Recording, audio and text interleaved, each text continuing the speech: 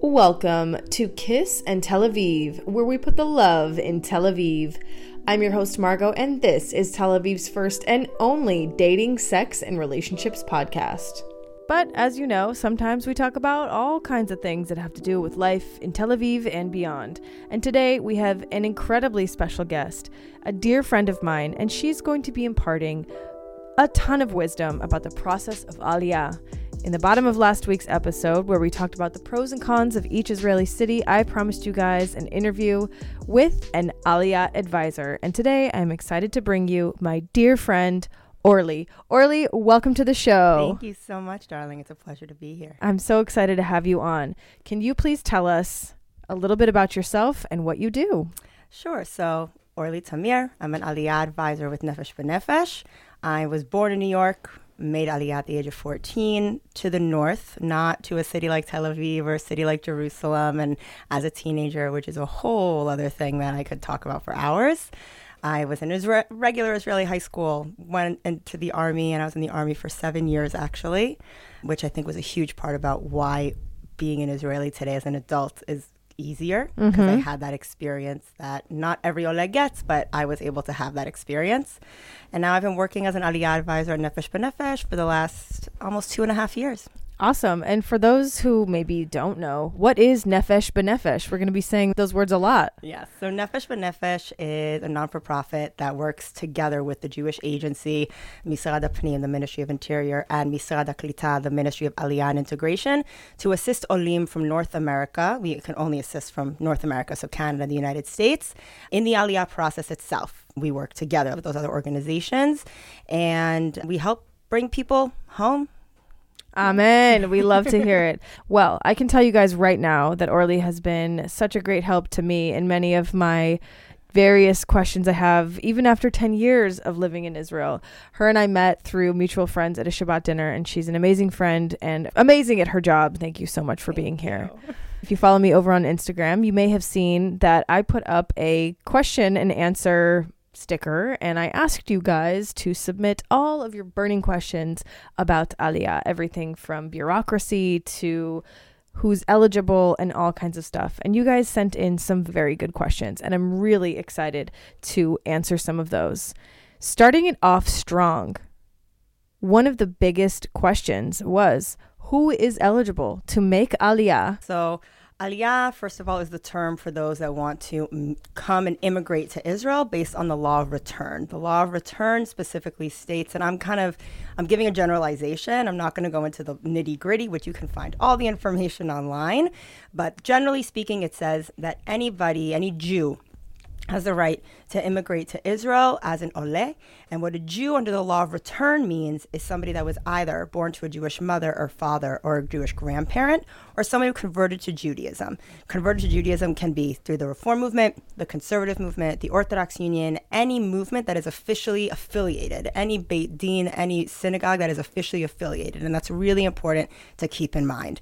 But it's important to understand that there's more to the law of return than just your Jewish lineage. It's also about if you're Jewish and have also never practiced another religion. Now, this is not for those that converted to Judaism, because pre-conversion, they might have practiced another religion, and that's fine. Correct. But post-conversion, have you been living your life as a Jewish person in a Jewish community? What does that mean? But also part of the law of return is that you don't pose any threat to yourself or to the people of Israel or the state of Israel.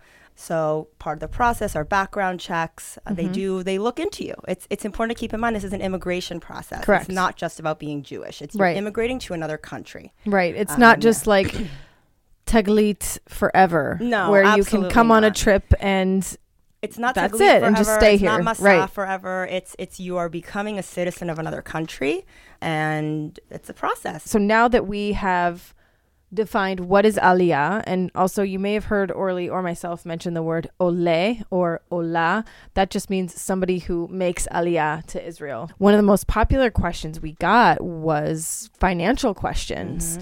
And a lot of you wrote in and asked, how much money should you save up before you make Aliyah? Is that something you can advise on? I can't give an exact number, but I will say this. Generally, we tell our olim that it's best to come with between 3 to 6 months worth of living expenses. And now living expenses is to each their own. If somebody wants to live in a city like Tel Aviv, they have to be prepared for the fact that they're going to be living a Manhattan level lifestyle when it comes to what they're going to be spending their money maybe on. not in terms of luxury in terms of luxury and how much it's going to cost. Trader Joe's, Yes. but yes. I mean, if you're going to be shopping at Tivtam every single day, then it's, that's going to be very expensive. But if you're living a little bit outside of the center, if you're living even in a city like Haifa, it's much less expensive than living in Tel Aviv. We are very soon launching on our website kind of like an Excel sheet where you can put in your own rent and what you're spending money on. And it gives you a budget. It gives you your first year of Aliyah budget based on the numbers you put in on what you're looking to spend money on. It'll tell you roughly how much money you should be making. I'll also add that part of the benefits that you get when you make Aliyah is there is something called Sal Klita, which is essentially a government subsidy, some money that you get to just kind of help you out. But it is not enough to live off of. It's decided based on marital status, family status, if you're single, if you have kids, if you're single with kids, that's what it's essentially based upon. But it's not enough to live off of. Right. So it's important to not count solely on your benefits to live here and survive here. Right. I think if I'm allowed to say, back in the day, I made Aliyah in 2012, and I think my Sal Klita, my benefits stipend was 6,000 shekel total. Right. Yeah, it really depends. For 6 months or something like that. Right. So you get a 1 month payment every 6 months for the first 6 months of your Aliyah, depending on where you make Aliyah from, whether it's from the States or from outside of Israel / within Israel. It depends on how that money actually starts coming into your bank account. And it's important to note it has to go into an Israeli bank account. So you have to be opening up an Israeli bank account as part of the initial Aliyah process. It can't go to your U.S. bank account to help you pay off student loans from the States or whatever it may be. It's going to an Israeli bank account. I don't know how far it would even get in that.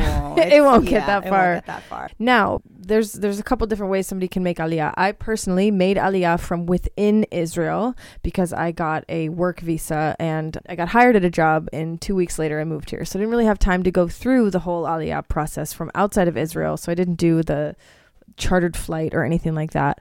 In terms of someone making Aliyah from outside of Israel, what do you think are the most important things they need to do ahead of time before they come? That's a good question. I think that during COVID, we focused solely on the documents and getting your documents together, because for many people, they couldn't come to Israel for a pilot trip. And essentially their first year of Aliyah was a pilot trip. They would come here and just kind of get an Airbnb and figure it out.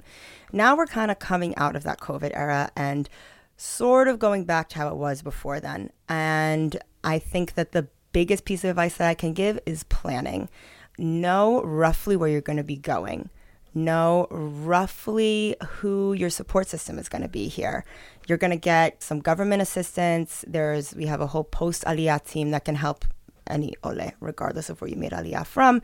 But at the end of the day, you need a good support system. You need to have some sort of a plan when coming here. Maybe not this is going to be my job, but what field am I looking to look for a job in? Am I looking to go to school? Am I looking to go to the army? Have I reached out to the people that can help me find what I need in order to really make my Aliyah successful? Right. It's not just about getting on a plane and coming here, getting a Teudat Ole, getting a Teudat Zehut. It's about having a successful Aliyah. Right. And Teudat Zehut is, for those listening that don't know, you're basically your Israeli ID. It's Israeli ID. It's used for everything. Everything. Whether it's opening a bank account, renting a car. Renting a scooter to go. Everything. To the club at night. Yes. You need it for everything. You might as well just get it memorized as soon as you can. What about a big question I know a lot of our listeners are going to want to know is housing. How do you recommend people find housing? How's that work? Okay, so this is coming up more and more. In the past, let's say in the 70s, 80s, 90s, a lot of Olim, wherever they came from all over the world, would go to what's called a Merkaz Klita, which is essentially an absorption center, which is provided by Misrad HaKlita, the Ministry of Aliyah and Integration, that allows people to live there, whether it be singles, families, stuff like that, when they first arrive in Israel. Either because they are fleeing from a very bad situation where they're coming from, or if they have little to no resources of their own. They're not usually offered to those that are coming from Western countries. Like Josh from Westchester is probably not going to be settling down in Merkaz Klita. And it's important to keep in mind, it's not necessarily something you want. Now, people hear free and they get super excited. Right. But you're essentially living in a dorm with at least one other roommate that you have no say in who it's going to be. Look, if there's a situation where somebody absolutely needs it, they can obviously speak to the Jewish agency, speak to Misrad HaKlita, see if they can get a placement. But it's definitely not ideal. It's also, it can be isolating. Right. And the truth is, if you're coming to live in Israel and you don't have a place to stay, even with a friend, even with a family member for the first couple of weeks, that should be a sign to you to do some more time, researching, do some more planning, research a little bit more. You don't, I always tell my Alim, I would rather you make Aliyah the right way than right now. Right. I love that. That's really important. What about if you don't know anyone and you want to make Aliyah? I mean, I knew a couple people when I came here, and I did a Masab program, and some of the friends from that program were able to introduce me to my roommates who later became my best friends. But should people try and look for apartments from abroad? People can absolutely start to look for apartments from abroad. I will definitely say if you don't know anybody, it's often easier to do an Airbnb kind of a situation if you can obviously afford that. But since we are on the topic of apartments and stuff like that, anybody that's interested in making Aliyah, join the Facebook groups now. I know that for many people, like Facebook, that's so different generation. I don't even touch Facebook anymore. Everything in Israel happens on Facebook. Whether you're looking for an apartment, whether you're looking for a job, whether you're looking for a Shabbat dinner, everything is on Facebook. You want information about Aliyah. There's so many amazing Facebook groups. Making Aliyah this year. If you're looking for a good community, Nefesh B'Nefesh community. If you're looking to speak to somebody about finances, living financially smarter in Israel, there's so much information. You have to get comfortable again with using Facebook.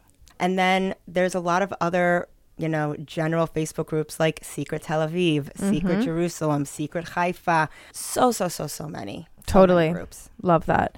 Go onto the Nefesh B'Nefesh website. It's nbn.org.il. Super easy to find people to contact. Under events, you can schedule to speak with an Aliyah advisor. Even if you're not necessarily from North America, but you have Aliyah questions, you can reach out and someone will at least explain the process for you. I also want to say that if you are going to potentially be a lone soldier who's going to be coming and enlisting into the army, we have a program called LSP, the Lone Soldier Program, that is in charge of all the lone soldiers in the IDF. No matter where you've made Aliyah from, you can reach them at lsp@nbn.org.il. If you're a medical professional who is looking to convert your license to be able to work in Israel, we have an amazing program called MedX that we do once a year, which is kind of a one-stop shop to get your medical license transferred over. And if you have any general information, you can contact that team at medpro@nbn.org.il. So many amazing programs, such amazing stuff. We just started doing an ulpan, a pre-Aliyah ulpan that's heavily subsidized for people that are looking to make Aliyah and learn Hebrew.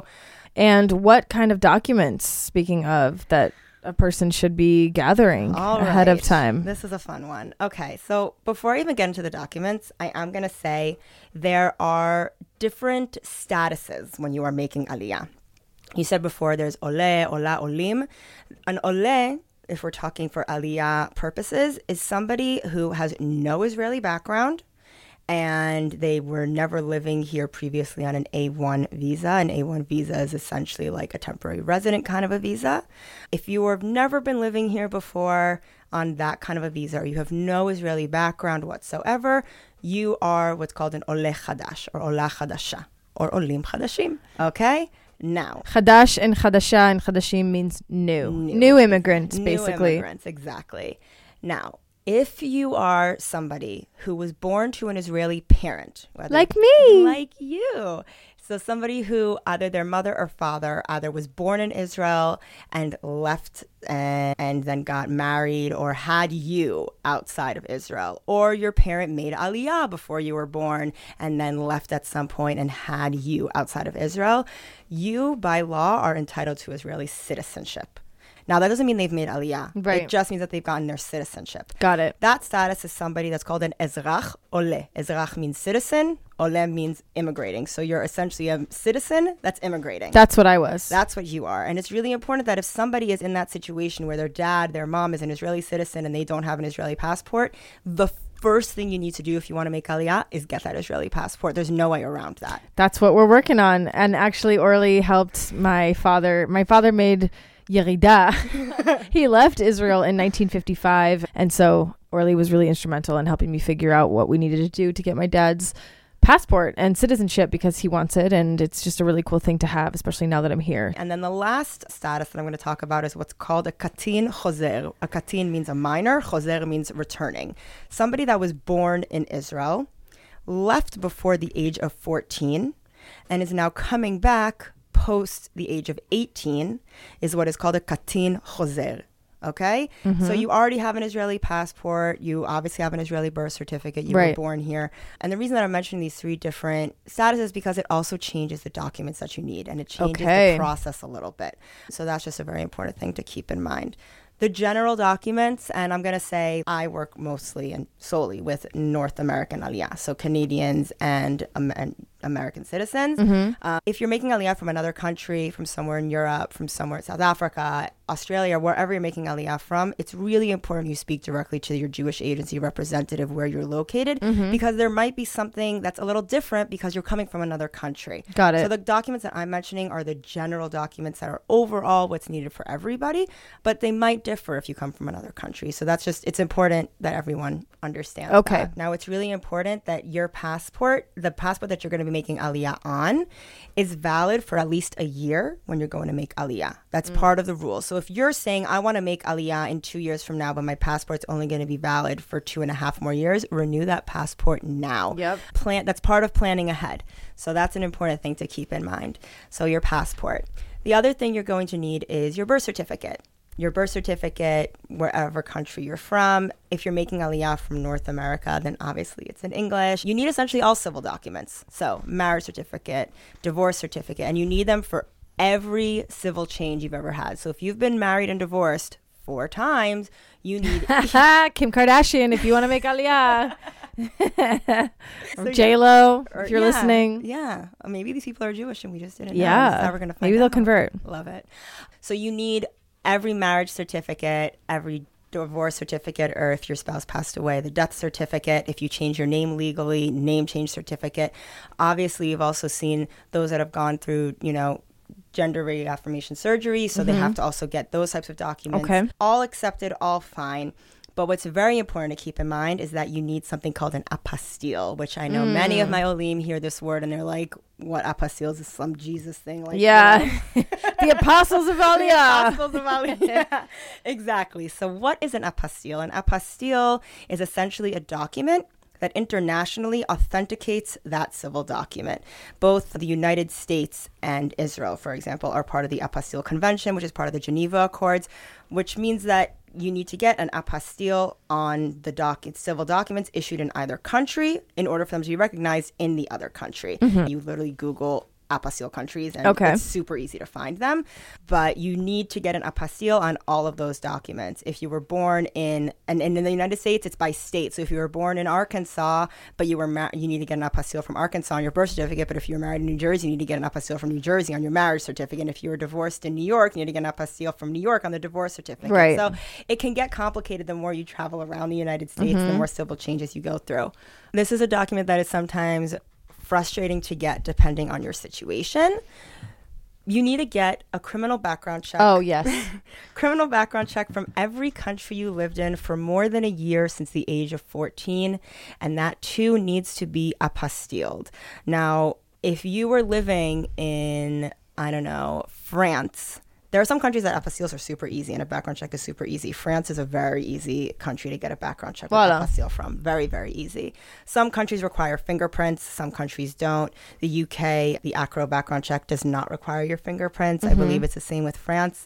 Canada and the United States. Canada has the RCMP background check, and from the United States, it's an FBI background check. Opa, the FBI is coming for you. The FBI, the feds, baby. It's FBI background check. And they do require fingerprints, and all of these need to be apostilled. Now, for countries, I should have mentioned this before about the apostilles, but countries that are not part of the apostille convention, in order to get them authenticated, they need to be signed by the Israeli consulate in the country of relevance. So if you need to get an RCMP background check, because Canada is not part of the Apostille Convention, you need to have the RCMP either brought or sent to the consulate in Toronto and needs to be authenticated by the Israeli consulate in Toronto. So if you're living in New York and I just had an OLED do this, and you spent 3 years living in Thailand, you don't get it authenticated by the Israeli consulate in New York. You have to reach out to the Israeli consulate in Thailand and have it authenticated. That's just one example, but that's important. And it's important. This is huge. The background checks themselves are valid for 6 months after you get it. And they need to be valid on the day you physically make Aliyah. Okay, guys. So sometimes, more times than not, you need to get it more than once. And I can't even remember all of this. I know I had to do it, but this is crazy. And I'm surprised. Well, I guess it's surprising you have to do it, because my next point is anyone with an Israeli passport, generally speaking, is exempt. Oh, maybe that's why I didn't have to do it, because I didn't have an Israeli passport, but my dad is Israeli. There you go. So anyone... I'm already a fucking criminal by that alone. So anyone with an Israeli passport. So we said a katin chozer, someone who was born here and left as a child. An ezrach oleh, somebody that was born to an Israeli parent abroad. If you have an Israeli passport, you are, generally speaking, exempt from getting the criminal background check from whichever country you're currently living in. Obviously, it's up to the discretion of the Jewish agency and Misrad HaPnim, the Israeli government. If they suspect that you're trying to make Aliyah to run away from something, they 100% have the right to ask for you to do a background check. And some people are. I've seen it happen. Yes, and I will add that if you have any prior arrests, you can still apply for Aliyah. That doesn't mean you're not going to get approved necessarily, depending on, the severity of the prior arrest. But what it does mean is you need to get your official court docket for any charge that is on your background check. It needs to be notarized and apostilled by the state in which you were arrested. Okay. Sometimes a Jewish agency might ask for it to be translated. It really depends on the charge itself, but the Jewish agency will very kindly guide you through that process if needed. Okay, that's very important. All you little mama, I'm in love with a criminal. Listen up and get all of that taken care of. Cool. So it's not really going to prevent you from being able to make Aliyah if you got a DUI when you were 21, but just get it taken care of. Delay your process a bit because it's an additional level of review that your family needs to go through, but you need to be patient. The Aliyah process, it's an immigration process. Yes. You're immigrating to the United States, it takes you years, and there's a test at the end. Yeah. There's no test here. I tell my there are tests. Well, you get tested. But there's no official test. Sit down. Who was the third prime minister and during the blah blah blah war? Exactly. Yeah. The next document that I'm going to mention is one that I get asked about all the time. Proof of Judaism. Okay, yes, you read my mind. Proof of Judaism. It's essentially, and I'm going to split this into two things, being able to make Aliyah based on the fact that you were born to a Jewish parent or grandparent, and then conversion. Those are two different things that require different documents. If you were born to a Jewish parent or grandparent, you essentially need a letter from a rabbi of a synagogue. It can be any affiliation. It could be Reform, Conservative, Orthodox, Reconstructionist, any affiliation. What matters is that both the rabbi and the synagogue are officially affiliated with one of the major movements. The letter needs to essentially be on synagogue letterhead.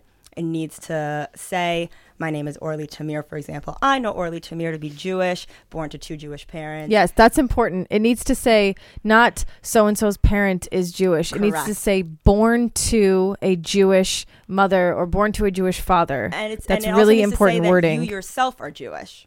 That's essentially what it needs to say, and it's very important. The letter needs to be signed in pen. It cannot be a digital signature. You need, if your rabbi sends you it as a PDF in the email or sends you a picture by phone, that's fine. But for your actual Aliyah process, you need the original ink-signed copy of your letter. I can confirm, and I can also confirm that if it is not written correctly, you will have to get another one written and signed by hand by your rabbi with a pen. Yes. Mine said the wording was off and I couldn't use it, and I found out the hard way after many tears that it needs to say the right thing and be signed with a pen. Exactly. That's very important. And, you know, if anybody is listening here and they have any more questions about the rabbi's letter, I do recommend speaking directly to an Aliyah advisor. You can also schedule to do that even if you're not a Nefesh B'Nefesh Oleh. On our website, under events, there's a thing where it says schedule to speak to an Aliyah advisor, and you can just schedule a time to speak to an Aliyah advisor about those types of questions. And then let's talk very briefly about the conversion thing. And can somebody who is not Jewish make Aliyah? You know, the Jewish Agency and the Israeli government are essentially the bodies that were given the mandate to approve Aliyah from all over the world, no matter where you're coming from, no matter what, you know, what part of the world you're from. And while many of the documents and the information I'm giving you is overall correct, it's always up to the Jewish Agency and to the Israeli government if they want to request something else. And it's very possible they might request something else, or they might request something a little different. It's important to speak to the Jewish Agency directly, to your Aliyah advisor, whoever you can, about your specific case. The conversion, same as the other rabbi's letter, it needs to be done through one of the official movements. Depending on when you did your conversion, you definitely need your conversion certificate. And then depending on when you did your conversion, you might also need a syllabus of your conversion. If it is needed, it should be as detailed as possible. Dates, times, text study. Your rabbi might be saying this is ridiculous. Fine, let it be ridiculous, but let it be right. Okay. And then often you're going to need a letter from your current rabbi or your current community saying that you're a participant in that community. Okay, that's wonderful. The next question that a lot of people wanted to ask is, should you find a job before you make Aliyah, or? So most employers will not hire someone prior to making Aliyah. They want to know that you're already here. Correct. They're not looking to hire somebody who, I hope to making Aliyah by the end of the summer. I told you guys that in the How to Get a Job in Israel episode. Go back and listen to it. They want you to already be here because they're not going to put everything on hold for someone that it might fall through, or they might get another opportunity somewhere else before coming. They want somebody that's already an Israeli citizen here in Israel. It's just kind of part of process itself. Yep. So you could start looking. You should be in touch with our employment team, employment@nbn.org.il. Go onto the job boards, go onto Facebook groups like Jobs for Multilinguals. I think that's a Facebook group. Start looking, put some feelers out there, but don't anticipate coming here with a job. Amazing. Another big question people had was, this is kind of related. Somebody asked if they need to know Hebrew to get a job, which, if that's the question you're asking, go listen to How to Get a Job in Israel. Spoiler alert, no. Depends on the job. But they want to know how to learn the language to be able to properly converse. Okay. I think it's very important that if you want to have a successful life in any country you're moving to, you know the language and the culture. You need to immerse yourself into that language and culture. I think that going to Ulpan, which is essentially Hebrew classes that you can do, if you make Aliyah, you get free Ulpan. You can read all about that also on our website, and the Jewish Agency has a whole amazing website about Ulpan options, residential Ulpan options that are incredible. You need to learn Hebrew in a classroom, and you need to be willing to make mistakes outside of the classroom. Totally. You need to be willing to be corrected, or for someone to say, well, you can speak in English. Oh my gosh, I just made a TikTok about this. The other big question was, yes, what items should you bring from the States that are difficult to get here in Israel? So it's changed a lot because in the past, people would say, oh my God, I need to go to Costco and buy everything that I possibly can get because I can never get things here in Israel. It's changed a bit. It's not as difficult to access things now as it used to be. There's a lot of stores now, like Osherad carries like Kirkland brand stuff. They do. Here in Israel. They do. But if there's a specific article of clothing that you like, if you love your Old Navy jeans, get a bunch of Old Navy jeans. If you are bringing a bunch of Old Navy jeans to Israel, you're already part Israeli at that point. You're already there, especially if you buy them on Black Friday. Black Friday, number one. Totally. Absolutely. I would definitely say that. I will also say, and this kind of goes back to, the Aliyah process itself, if you take any prescription medication, when you first make Aliyah, if you make Aliyah from outside of Israel and you land in Israel and you go through the processing process at the airport, you will sign up. Most of the time, you will sign up with healthcare at the airport. It's part of your process. But if you need a medication that requires a prescription from a specialist, you can only start the process of seeing that specialist after you've already left the airport and you go to your HMO, whichever Kupat Cholim you signed up with, and start that process. So it might take you some time to actually get the prescriptions you need. If you take a prescription medication, make sure to come to Israel with at least 3 months worth of that medication. Okay. That's really important. Really, really important. Health overall. Another thing that I recommend bringing if you have a particular skincare routine, there's certain things. I will tell you guys, when I first made Aliyah in 2012, you could not get anything here. I would bring suitcases of Glossier and NARS makeup and Cetaphil, and fucking Listerine used to be so expensive. A lot of that stuff, to Orly's point, is much more readily available, and you couldn't order stuff like you can now. We don't have Amazon Prime or anything like that, but you still can order a lot of stuff to Israel.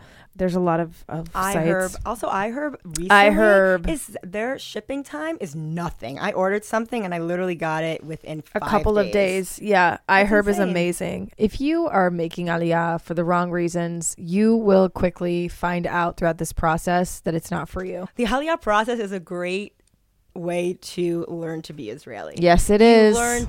You learn to advocate for yourself a little bit more. You learn to ask for help. You learn to reach out. Yes. You learn that this country is incredibly bureaucratic, but once you start gathering your documents from whichever country you're from, you're going to learn that your country is also incredibly bureaucratic. You just don't realize it. It's just not people part of are your day-to-day a little life. bit more like customer service there, a tad bit more. 100%. They're not. Yeah. 100%. I think that's such an important point. And also, like, if you're trying to run from something and you want to come to a place like Israel, oh my gosh, good luck to you. I've seen it happen. I've seen people go off their motherfucking rockers here and because they were trying to run from something back home, and it's good luck to you if that's the case. I think that I say this to almost all my olim, but definitely the ones that are making Aliyah in their 20s, 30s. There is a place in Israel for everybody, but living in Israel is not for everybody. Nachon. What does that mean? If you are willing to be vulnerable, if you're willing to put yourself out there, if you're willing to step outside your comfort zone, if you're willing to do research, if you're willing to say, hi, I am a young, single, 31-year-old who I'm looking for some friends that are interested in salsa dancing or bachata or whatever, and I'm looking for people, you will find your people. But if you're not willing to adapt and to adjust and to reach out, you're not going to succeed. Ever. I think that that's true in life in general, but Israel is a country of, no matter how much Americanization has happened in the state of Israel, which a lot has happened. But that's not because of Americans. That's because Israelis are obsessed with America. Yeah, exactly. Let's just put that out there. That's absolutely true. No matter how much, modernization, if you will, there has happened in Israel, we are still a country in the Middle East. Yep. And we are still a country that functions like one in the Middle East, and the mentality is as such. And if you're gonna get offended easily because somebody yelled at you like "Yalla ma yeshlach," like "Yalla, what's wrong with you?" and then you're gonna have a hard time because that might happen to you every day. It's so not about you. Yep. And if you're willing to do that work on yourself and put yourself out there, you're gonna find your place. Yep. I think that is such good advice of all of it, and that's a wonderful way to kind of wrap up what we have been talking about. Orly, this has been such an amazing opportunity for people to learn about the process of making Aliyah. We are so grateful to you. And if you guys have any additional questions, we would be happy to answer more of those. If you want to do part 2 of this, we can always come back. We're happy to sit down and do this again. Is there anything else you want to add? Where can people get in touch with an Aliyah advisor? How do you want to sign off today? There's so much amazing stuff. Speak to the Jewish Agency. They have incredible resources. It's just amazing people that are just working hard to make sure you have the most successful Aliyah that's possible. We love it. Orly, thank you so much for coming on the show today. We are so grateful. And guys, if you want more information, be sure and follow me over at Margot Explains It All. And we will catch you little hookers, whores, prostitutes, and sluts in the next episode of Kiss and Tel Aviv. Bye for now. Mwah.